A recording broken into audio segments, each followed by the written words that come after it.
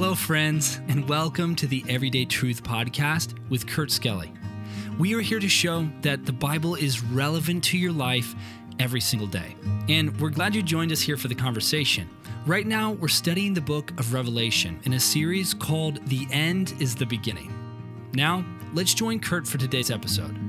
Hello, friends, and welcome back to Everyday Truth. Yesterday, we talked about the voice of the Lord as being like the voice of a trumpet. It calls us to attention. It calls us to action. Today, I want to talk about what was that voice? What words did Jesus use? Look at Revelation chapter 1 and verse 11, where the Bible says, saying, so the voice of the Lord is saying, I am Alpha and Omega, the first and the last, and what thou seest, write in a book, and send it unto the seven churches which are in Asia, Ephesus, Smyrna, Pergamos, Thyatira, Sardis, unto Philadelphia, and unto Laodicea. So this really speaks to the methodology of the revelation. So Jesus ultimately is communicating to John. We find out in verse number 1 through an angel, and it's the voice of the Lord. It's the testimony of Jesus Christ. It's the word of God. It's a word that's powerful, a word that calls to attention, a word that must be heeded and obeyed. And yet, it's interesting what Jesus says. He says, so John, I want you to take the things that you're seeing, the things that you're hearing, and I want you to write them down. So this speaks to the process of inscripturization. All scripture is given by inspiration of God. It's profitable. So the fact that you and I are reading this today, the fact that we have a canon that we call the Word of God, the revelation, the special revelation of God to man, is a matter of God using holy men of old, like John, who wrote down what Jesus told him to write down so that you and I have a sure word of truth that we can reference today.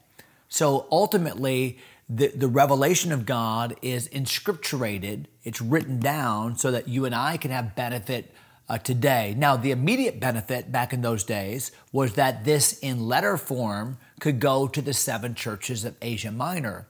But I think you and I both understand that many of the epistles, although intended to go to Philippi or to Thessalonica or to Galatia or to individuals like Timothy, Titus, or Philemon, are ultimately geared for you and me as well, because it's profitable for all of us. Not all scripture has been written to me, but all scripture has been written for me.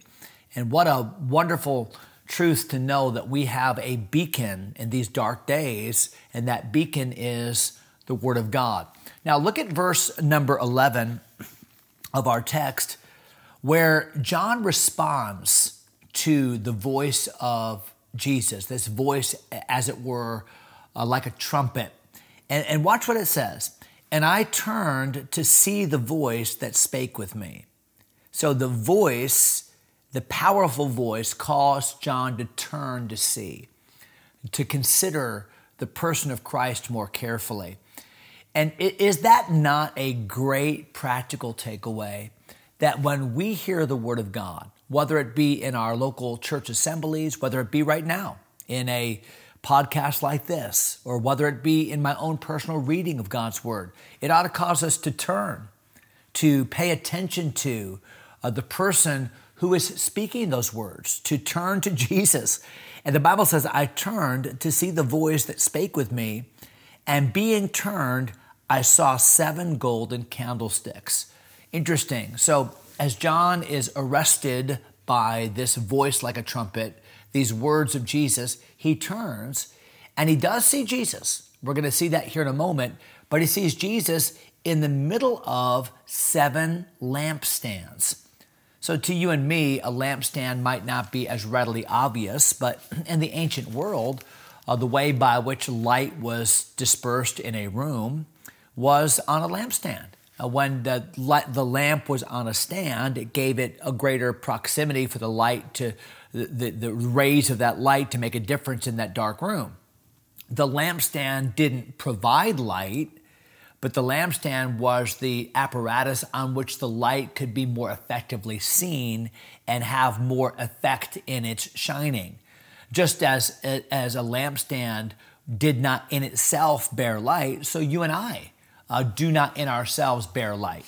The Bible says in John chapter 1, another book that John penned about Jesus, that was the true light, which lighteth every man that cometh into the world. So we are not the light of the world in the sense that we produce light, but we are the light of the world as churches, as individuals, as we reflect the light of Jesus, as we hold the light of God, of Jesus, on the lampstand that is our church, that is our life.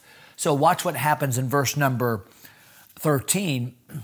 And in the midst of, we would say today, in the middle of, in the midst of the seven candlesticks was like unto the Son of Man, clothed with a garment down to his foot, girt about with the paps, so his chest, with a golden girdle, or like a belt like the priests would be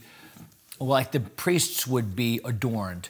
The book of Exodus tells us a little bit about how the priests' garments would look and how they had this golden belt, golden threads. So obviously what's being described here in Revelation 1 is almost like a holy place scene. Remember, in the holy place was the golden candlestick that had 7 parts to it. So there are 7 lampstands here. And the priest who was allowed in that holy place, I want you to think about maybe Luke chapter 1, where Zacharias, the priest, had offered incense upon the altar of incense. So in that same compartment, the holy place, was the golden candlestick, the table of showbread, and the priest. The priest would be the one that would change that bread once a week. The priest would be the one that would offer that incense. The priest would be the one that would keep the wick of the candlestick trimmed and keep the oil supplied and keep the lamp burning. It was his job. So here we see the ultimate priest, the Lord Jesus, arrayed in priestly attire, who is attending to the lampstands. And we're going to find that the lampstands are the churches, Ephesus and Sardis and Thyatira and Pergamos, and the churches that were just mentioned.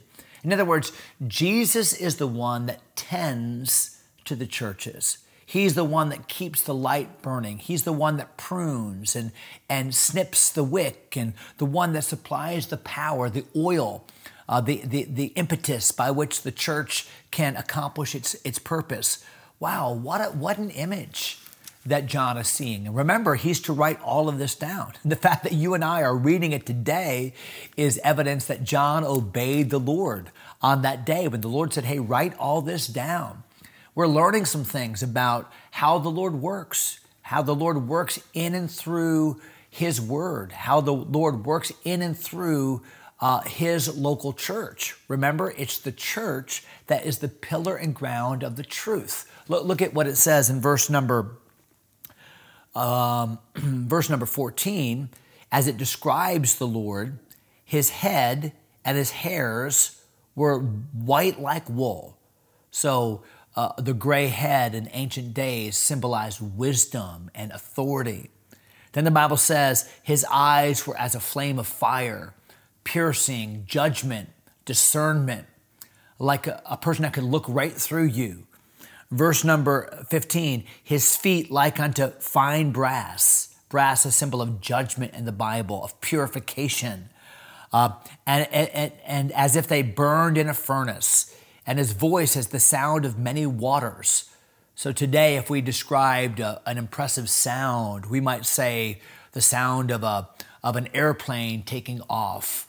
But back in Bible days, the greatest sounds were the sounds of nature, like the crashing of waves of the ocean or the mighty rushing of a waterfall. In other words, a powerful, mighty word from a wise and powerful entity. Being described as the Son of Man. Now, how would a first century reader in one of these churches understand this symbolism? Excuse me. They would understand it in terms of Daniel chapter 7.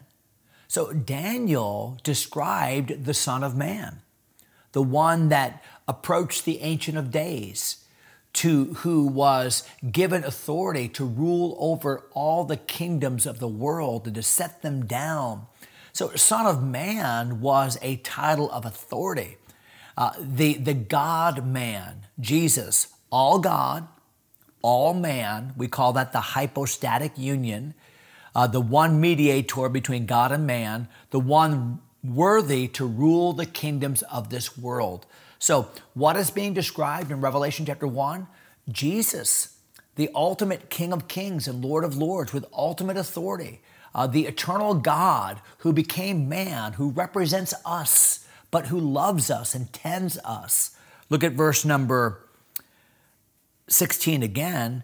And he had in his right hand 7 stars. We're going to find out what those stars are. They're the leaders of those churches, the pastors of those churches.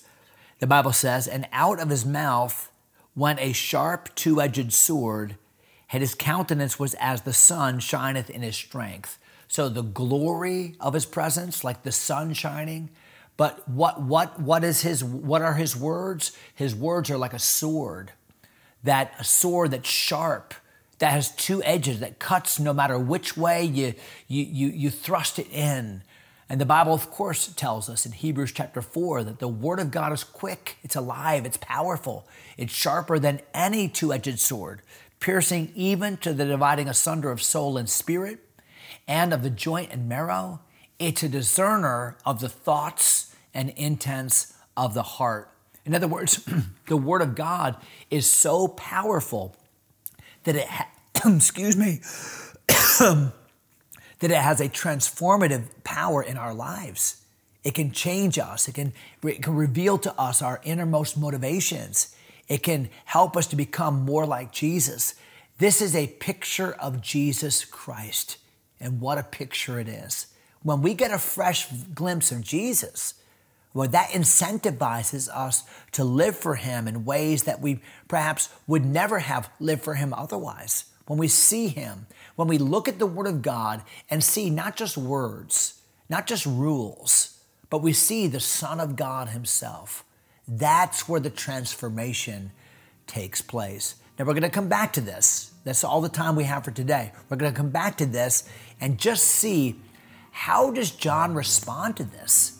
As he turns to this trumpet-sounding word, as he sees this scene, how does this affect John? More importantly, how does it affect you? How does it affect me? We'll talk about all of that next episode. Hope this helps today. Hope you have a great day in the Lord. God bless you, my friends.